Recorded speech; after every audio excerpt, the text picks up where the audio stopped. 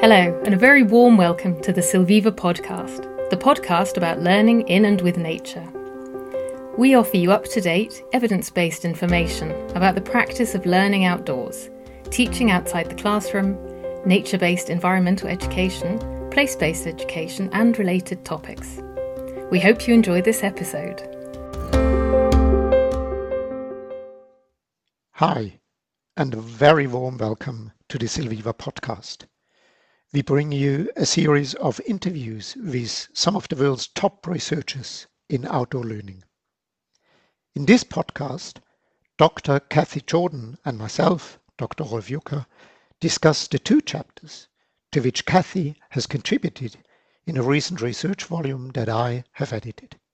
The volume is called High Quality Outdoor Learning, Evidence-Based Education Outside the Classroom for Children, Teachers and Society. It has been published by Springer Nature in 2022. See also the show notes for a link. You can either download the entire book as a PDF or an EPUB. You can download individual chapters, or you can in fact read them online. And now I bring you Dr. Cathy Jordan. A very warm welcome to you, Cathy. Thank you. Good to be here. Before we launch into your research work, I would like to give you a bit of your background. What is your educational journey and why are you interested in outdoor learning? Well, I guess my story of how I got here is really a 30-year long journey that I'll try to summarize briefly. I came to the University of Minnesota back in 1992 as a pediatric neuropsychologist, actually in a postdoctoral fellowship. So I thought I was going to be doing clinical work, seeing children in clinic for assessments and making recommendations to their schools and their parents for, how to work with them best, those sorts of things. A number of things happened during that time that led me to decide that the impact that I wanted to make was not one child at a time in a clinical setting. I think that kind of impact can be profound, but it is one child at a time. And because of some community-based research I was doing, I was really getting interested in community level impact and policy and systems change, and decided that I was going to leave clinical work. And so that launched a change to an administrative role directing a consortium called the Children, Youth and Family Consortium here at University of Minnesota. And I did that for 10 years, but some combination of being an administrator and the fact that Children, Youth and Family Consortium was very general. It was all sorts of different issues. We used to say children, youth, and families is everything, or it could be everything. I ended up feeling at about year 8 of my 10 years there that I had become very much a generalist and didn't have an area of specialization anymore. And so I actually underwent at least a year, maybe 2-year-long process of trying to figure out what I wanted to be when I grew up. And that actually led me to realize that something that I was passionate about in my personal life was really the impact of wilderness adventure, outdoor learning, environmental education, nature-based learning, various, configurations of that with my own children. And I saw how profound the developmental leaps and bounds were from that kind of learning and outdoor nature engagement. And I realized this is actually something that I could make the area of my scholarly focus. I had some interaction already in the children and nature world locally, and somewhat with the National Children and Nature Network, but not in a deep way. But right about that time, there was a new director taking on the leadership at Children and Nature Network. And I asked her, what do you foresee for the future of CNN? And one of the things that she mentioned was that the constituents were really looking for CNN to become the sort of global hub for the research. And I don't know how to do that, she said. And I said, well, I do. So that started a collaboration, which eventually led actually fairly quickly to me becoming the director of research for the Children and Nature Network.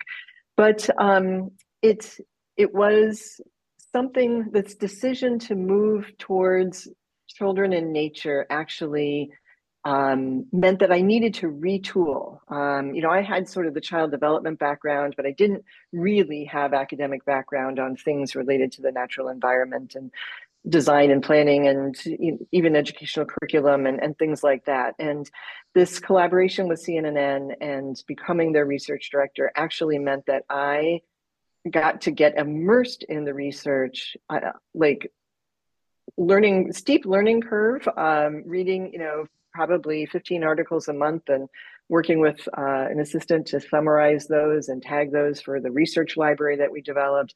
I just got to get immersed in that research in a way that I was able to become pretty knowledgeable about the field in a relatively short amount of time. Mm.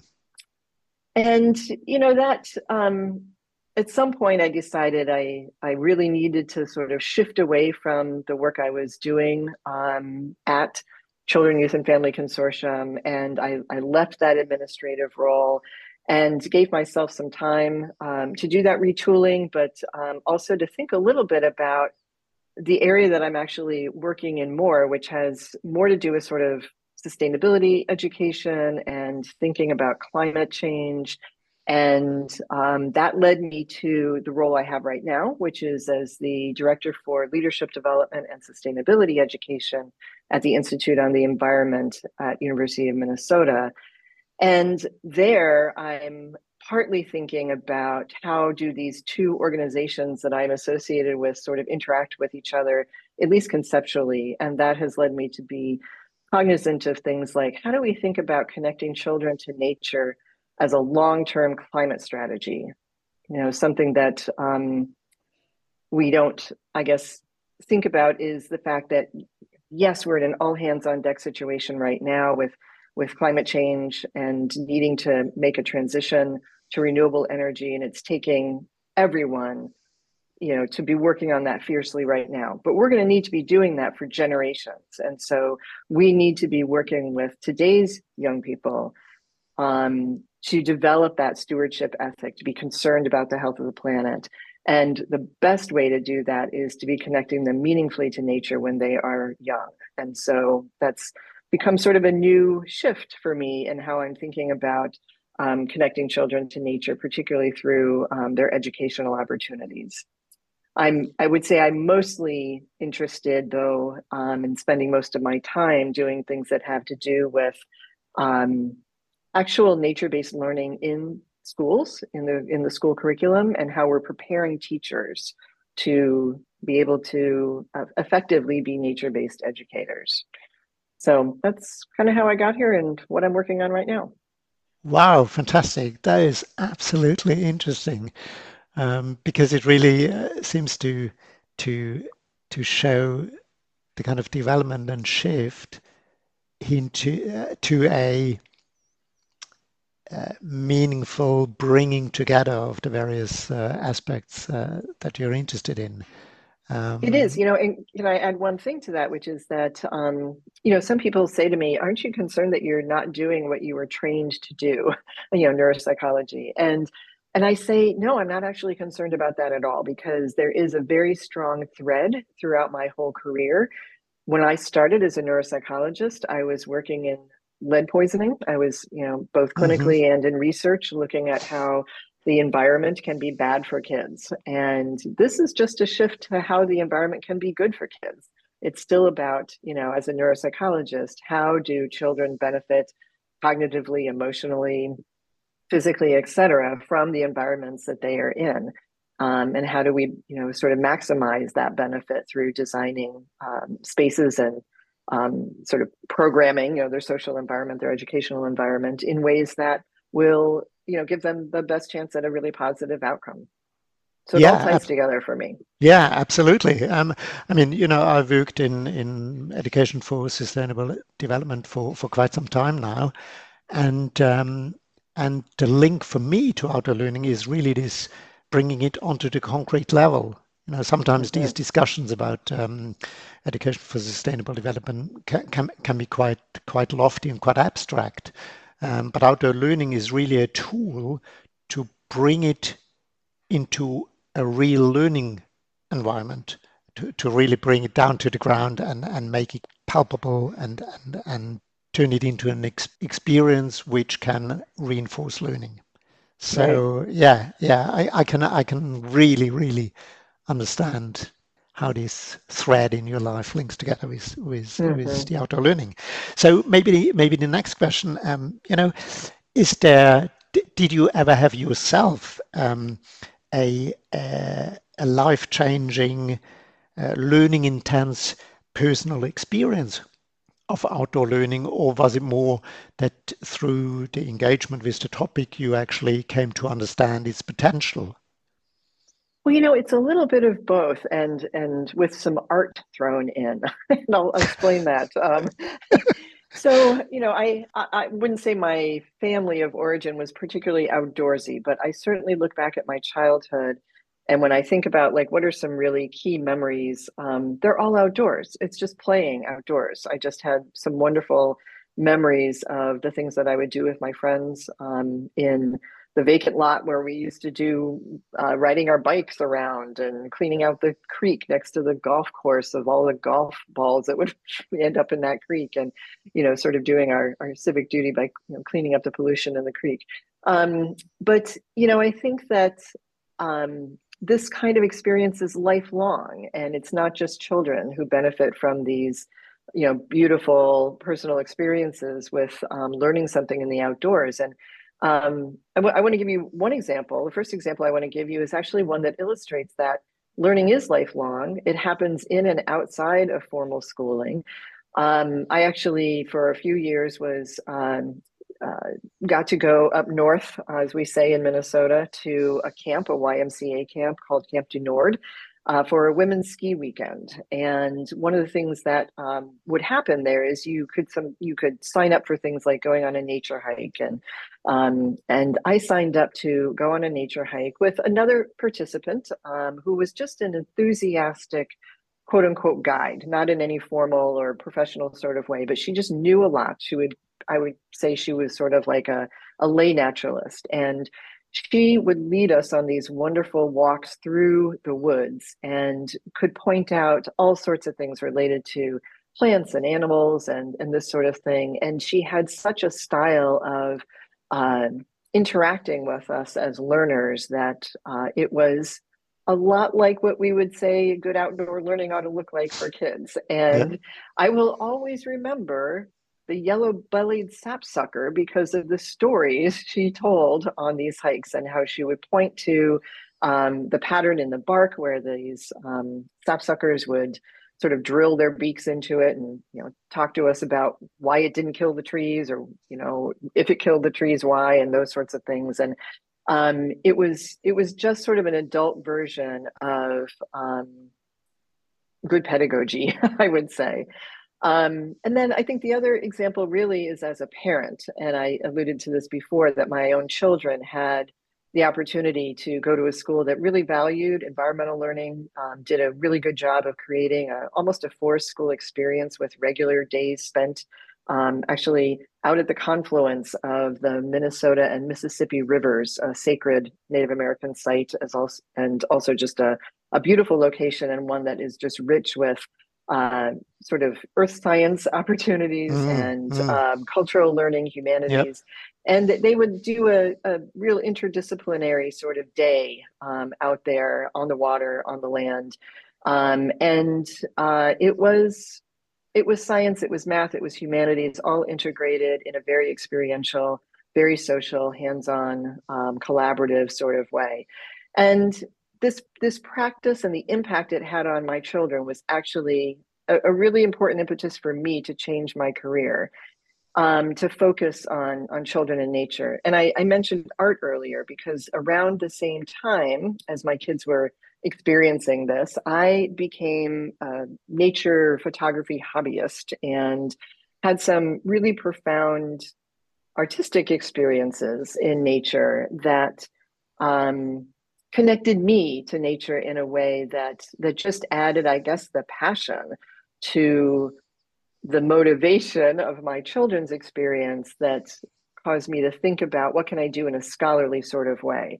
So you mentioned sort of, bringing it all together, having sort of this integrated life. And I feel like it's really the integration of three things, right? It's the integration of our family's personal passion with sort of the passion generated from my artistic experiences, and the outlet is through my background as an academic. And so pursuing that from the perspective of education and research is how I kind of lean into that. That's really fantastic. I mean, that in this personal experiences of yours, it really shows the integrated potential of outdoor learning. That is absolutely fantastic. I really loved listening to you describing these experiences now. But maybe we can quickly zoom out just for a moment. I don't know how you perceive this, but in my perspective, schooling is in upheaval the world over. Humanity is facing a number of grave challenges, such as reinventing democracy in the face of, aggressive dictatorships such as Russia at the moment. Climate change, you mentioned it already.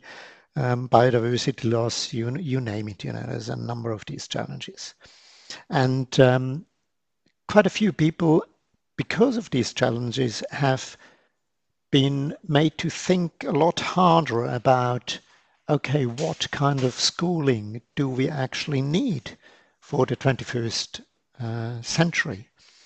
And in this context, my next question, what do you think outdoor learning can contribute there? Can it make a substantial contribution, or is it just a fancy trend which is kind of, working at the frills of education, but isn't really getting into the heart of it? What's your take on that? Yes, I think outdoor learning has an extremely critical role right now, and well, always, but for all the reasons that you mentioned, I think it is really critically important. Outdoor learning has been shown to contribute to resilience and well-being, mental and physical, to hope, to cognitive development like systems thinking and critical thinking, to social emotional learning, having a sense of agency, understanding risk taking and what you can learn from that, communication, collaboration, conflict management, problem solving, leadership skills, and then things like creativity and curiosity, and then a deeper understanding of whatever the subject matter is that is being dealt with through outdoor learning. And in a way that is really increasing the personal relevance of that subject matter, and doing that in a way that is active and inquiry-based, which are best practices in education.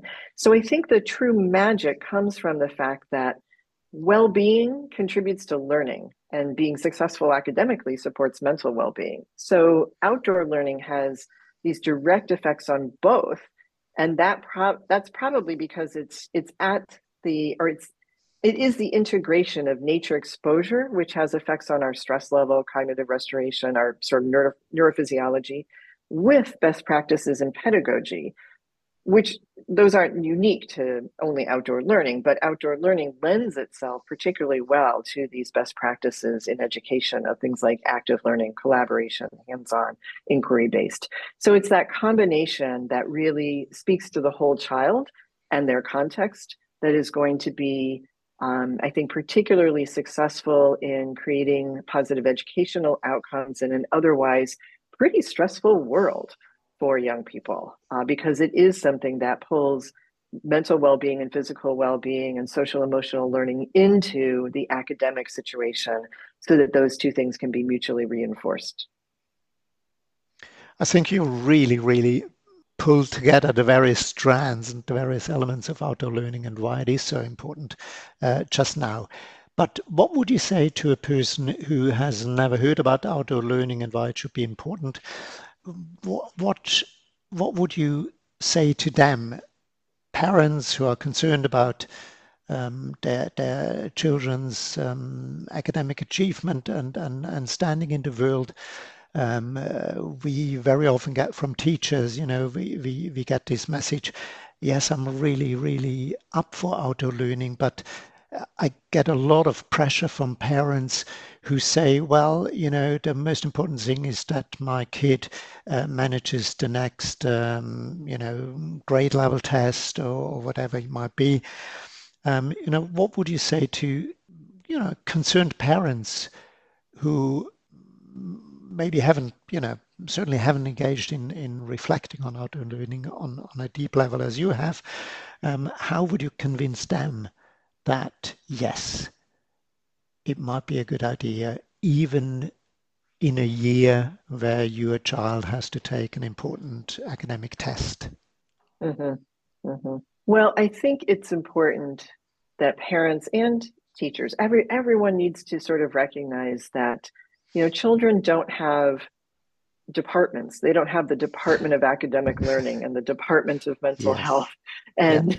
And they are whole integrated beings. Yes. And when one thing is not working well in one sphere, it's going to affect the other Yeah. sphere. And like I said before, I think it's really the fact that outdoor learning is good for student health and well-being and for their academic achievement. And we know that both of those things support each other in that sort of mutually reinforcing sort of way. That synergy there, that can result in multiple positive benefits that add to the likelihood that children are going to be academically successful and well prepared for the next phase, of their academic career. And I think we have this tendency to think that outdoor learning is just play. It's a luxury. It's recess. It's a field trip. Let kids get outside and blow off some steam. And well, it does, have those actually important benefits as well. It is so much more and can be so much more when teachers are trained to utilize nature in an effective way. And I think when parents understand that this is not just feel good stuff, it is also academic rigor, and that the actual feel good stuff, the part that's about decreasing stress and sort of cognitive restoration, that those things actually contribute to the academic learning, then that I think can be a convincing argument that this is not a add-on or a luxury. It actually can be the core way that kids learn, and it's a way that is particularly supportive of the whole child. I mean, I think when we ask parents, what do you want for your children in the long run, it's not that they know a bunch of things. They want them to be happy and healthy and to have a sense of agency in the world and to be well prepared for, life's challenges. And if you're only doing education, we call it butts and seats here in the United States, very traditionally didactic sorts of education, then you actually are not preparing children for that vision that you say you have. And outdoor learning, I think, is really the way to get there. And it's not at the expense of the rigor of academic learning. Yeah, absolutely. I mean, I think you really nailed a very important point there with this departmentalization. These questions which sometimes arise in terms of, okay, I want my child to do the proper learning and all the non-important stuff I can, let's forget about that. That is a very narrow view of learning and education, and it's actually not borne out by learning research, as you mentioned. It's if you really want to prepare your kids so that they can face a complex world with a degree of agency and not in being totally overwhelmed and incapacitated to actually act in this admittedly quite complex and sometimes very difficult world we live in, then you need to have a broader understanding of what is the type of learning that really helps and supports children to be able to do this. I think you Mm-hmm. summarized that really, really beautifully. I mean, it's not just children, it's adults as well. We are not compartmentalized. We are integral human beings, and it's that integrality which we need to be able to support with appropriate learning, and not any kind of narrow bit of it. Maybe moving on to the research bit a little bit more. You have been very, very important in collecting, in your role with CNN, in collecting and promoting research into outdoor learning. You have contributed two of the central chapters to that volume, High Quality Outdoor Learning, which I mentioned in the introduction. You've contributed with Louise Chawla to the Coordinated Research Agenda, and with Ming Kuo and Michael Barnes to a really beautiful chapter, Do Experiences with Nature Promote Learning? Converging Evidence of a Cause and Effect Relationship. Why do you think it is important to have a sound research agenda and a good evidence base for outdoor learning or any kind of learning? Why do you think that is important? Can't we just trust maybe our childhood experiences or our intuition that this is a good thing? Do we need research? Well, as a researcher, I always think we need research, but I think that sound evidence is critical in guiding any field of practice, particularly when the investment is high. Education is expensive. You want to get it right, and the consequences of doing it well are significant. It's our children's future we're talking about. So a research agenda can be really helpful in taking stock of the gaps we need to fill in our evidence base and identifying where the translation of the research-based information into practice may face barriers. In our research agenda, that chapter that you mentioned, we identified research questions about the possible impacts of different kinds of nature engagement, of course, but we also called for researchers to understand the barriers teachers face in adopting outdoor learning, for example, or what works to facilitate teachers' effective use of outdoor learning pedagogy. So, for example, teacher preparation and professional development, we think are key to outdoor learning actually happening in schools in effective ways. But there really hasn't been that much research on the best ways to prepare teachers to increase their comfort, their confidence, their competence in outdoor learning.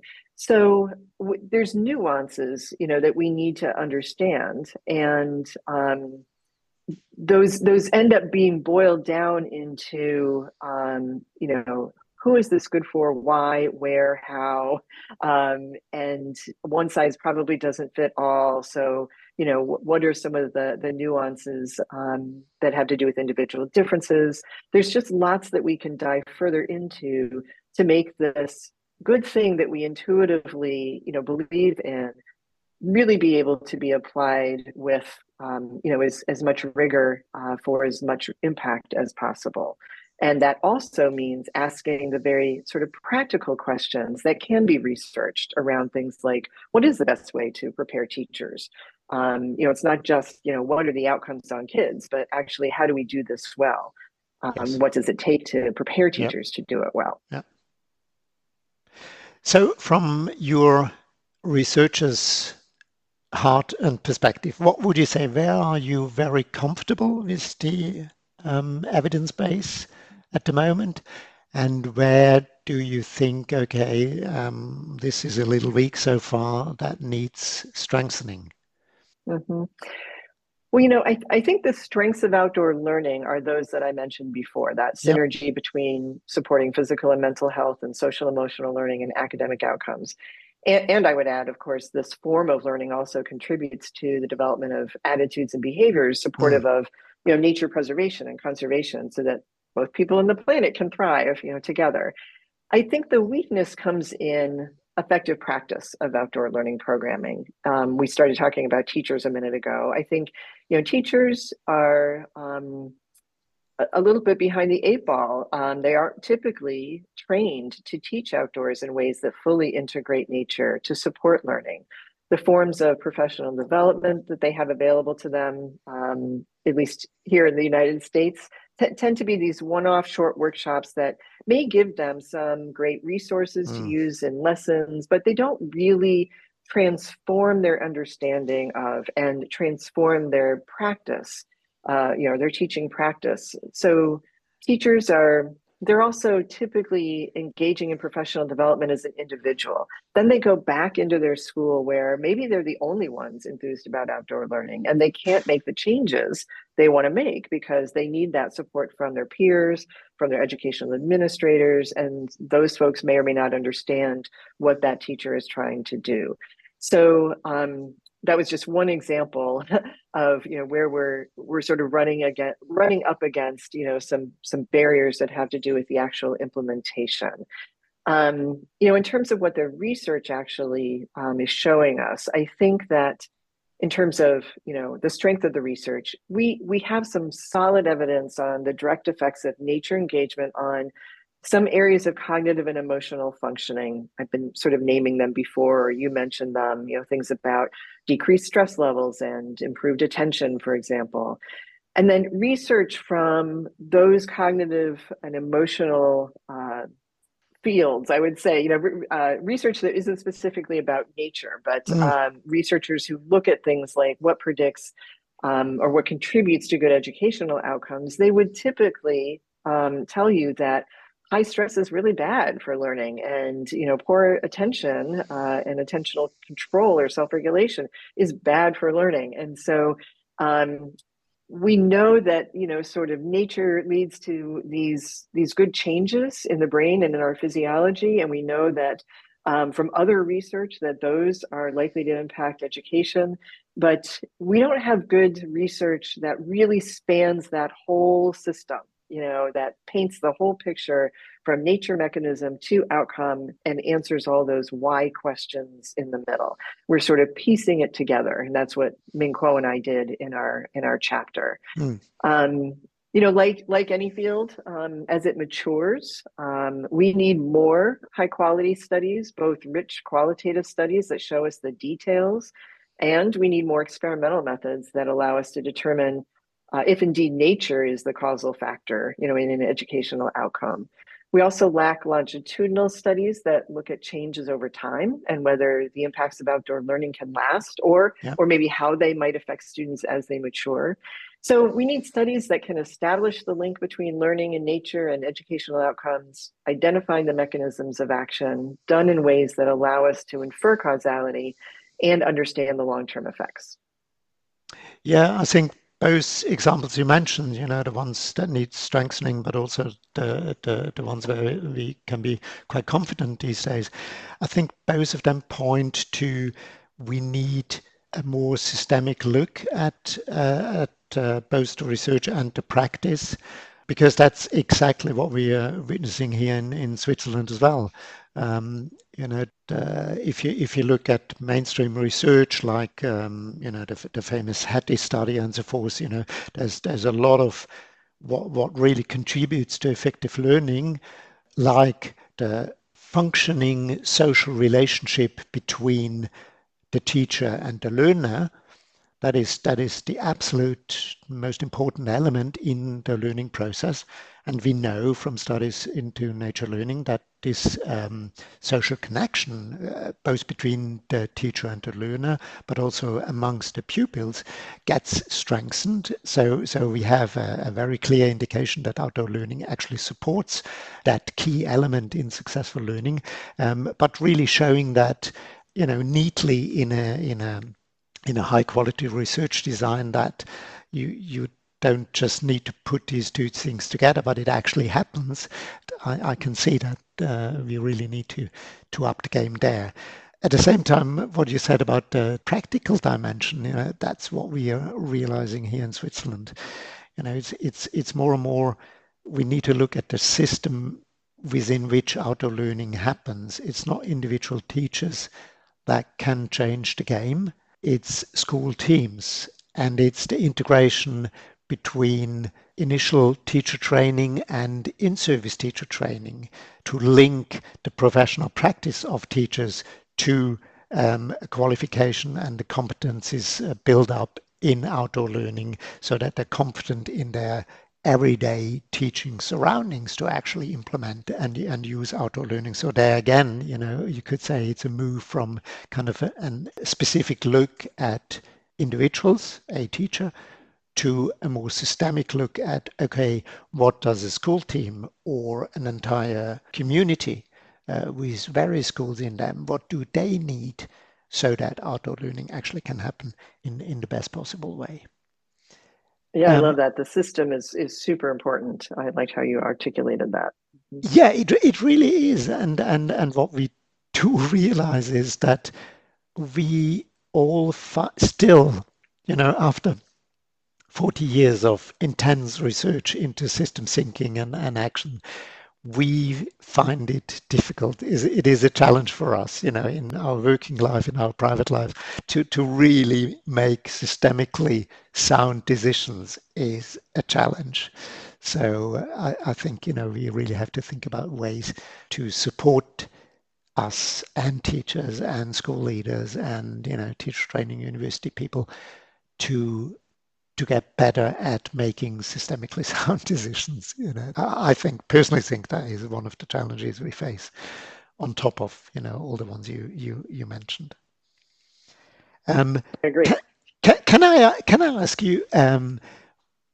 We face a common conception in Europe, but maybe that's different in the US, and that is outdoor learning is great, but it is something for young kids. And as older as the kids or students or pupils get, it becomes less important because there are more important things to learn and do. What would your arguments be on that? Why is outdoor learning as important for, say, adolescents, even for adults, as it is for young kids?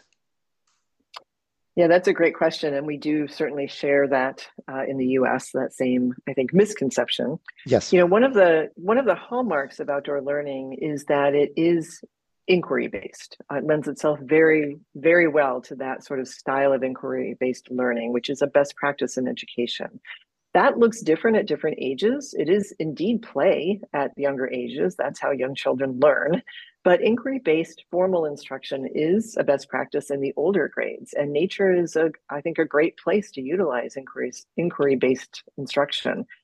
Plus, play, even though it sounds like it's kind of superfluous when you get older, Yeah. I would say maybe it's create. If we could think about that as creativity as opposed to play, Mm-hmm. then I think when we think about creativity and generative thinking, these are things that should be part of the lives of older students as well as adults. It is part of being vital and curious and well-informed problem solvers, critical skills for older youth and for adults throughout our lifespan, and things that allow us to at any age, develop that curiosity and generative thinking is going to be beneficial. It just looks a little different at different ages.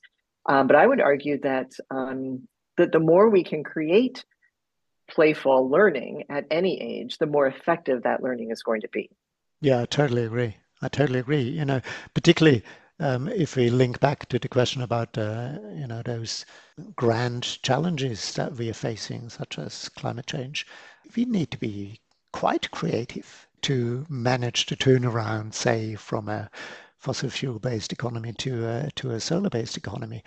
That still takes a little creativity to actually manage that turn. So I think it's absolutely crucial that we correct this misconception that playing, being creative, being able to think out of the box, being innovative is something for, crazy young kids only.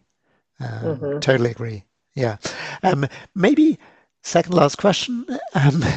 I'd be really curious for your perspective on what are the biggest obstacles, the most important, the most difficult challenges that outdoor learning is facing. Yeah, I think that you were hitting it on its head earlier. Our teacher training system, I think, needs to be really at least in the United States, kind of turned upside down to embrace outdoor learning and prepare teachers and educational administrators to specifically use nature-based pedagogy where appropriate. Here in the States, there's just not very much available at particularly the teacher preparation level. And so we have teachers who may be, because of their own, family situations, enthused about this, but they don't have the opportunity to learn how to do it well. Yes. Schools and school-based schedules need to be set up to allow for immersion in nature in the schoolyard or nearby for a sufficient amount of time for full benefit. We need more schoolyards to transform to be green schoolyards to support that health, well-being, and learning of students across all grades, and also to support teacher well-being. Green schoolyards are actually wonderful for teachers' ability to enjoy and cope with and be successful in their jobs as well. And then that policy level and kind of curricular standards level, those tend, at least here in the States, to deter or at least be perceived as deterring the use of outdoor learning. So policies need to be revised or clarified to better support outdoor learning, and some intentional thinking needs to happen about how outdoor learning can support academic standards. So those are a few rungs, so to speak, of the system that you were talking about earlier. One that we haven't talked about as much is issues around equity. Not all children have access to outdoor learning. That sometimes is related to the advantage or disadvantage of the school district or their family. Might have to do with geography. Is there nearby nature or is it very urban? Et cetera. But equity, I think, is going to be or is an extremely important consideration. There are challenges in terms of parental or even student attitudes about nature. And sometimes there are aspects of cultural backgrounds that either support or create a barrier to outdoor learning.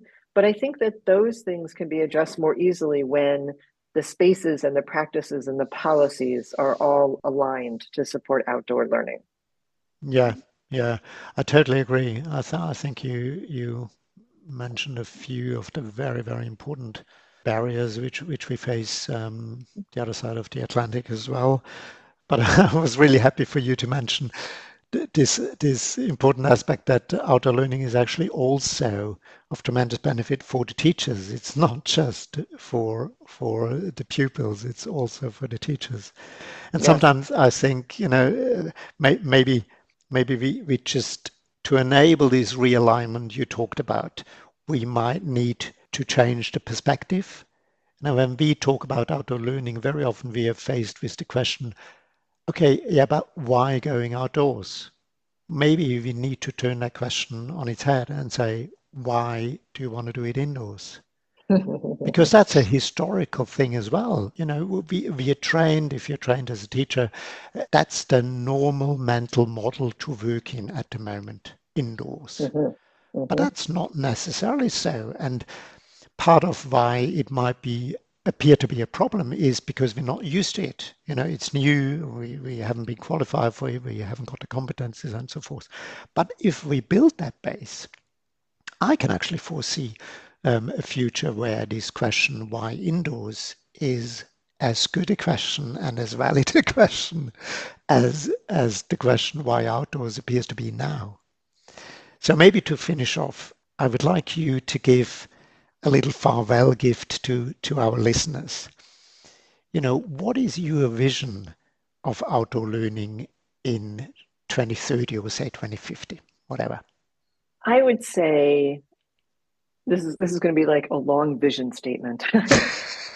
Go for it. All children, regardless of where they live or how much money their parents have or how much money their school has access to opportunities to learn outdoors on a regular basis and an equal chance to benefit from all that outdoor learning has to offer, because educational policies and school grounds and curriculum and academic standards and teacher education programs have aligned around outdoor learning, because the evidence for its impact on well-being and social emotional development and learning is unequivocal.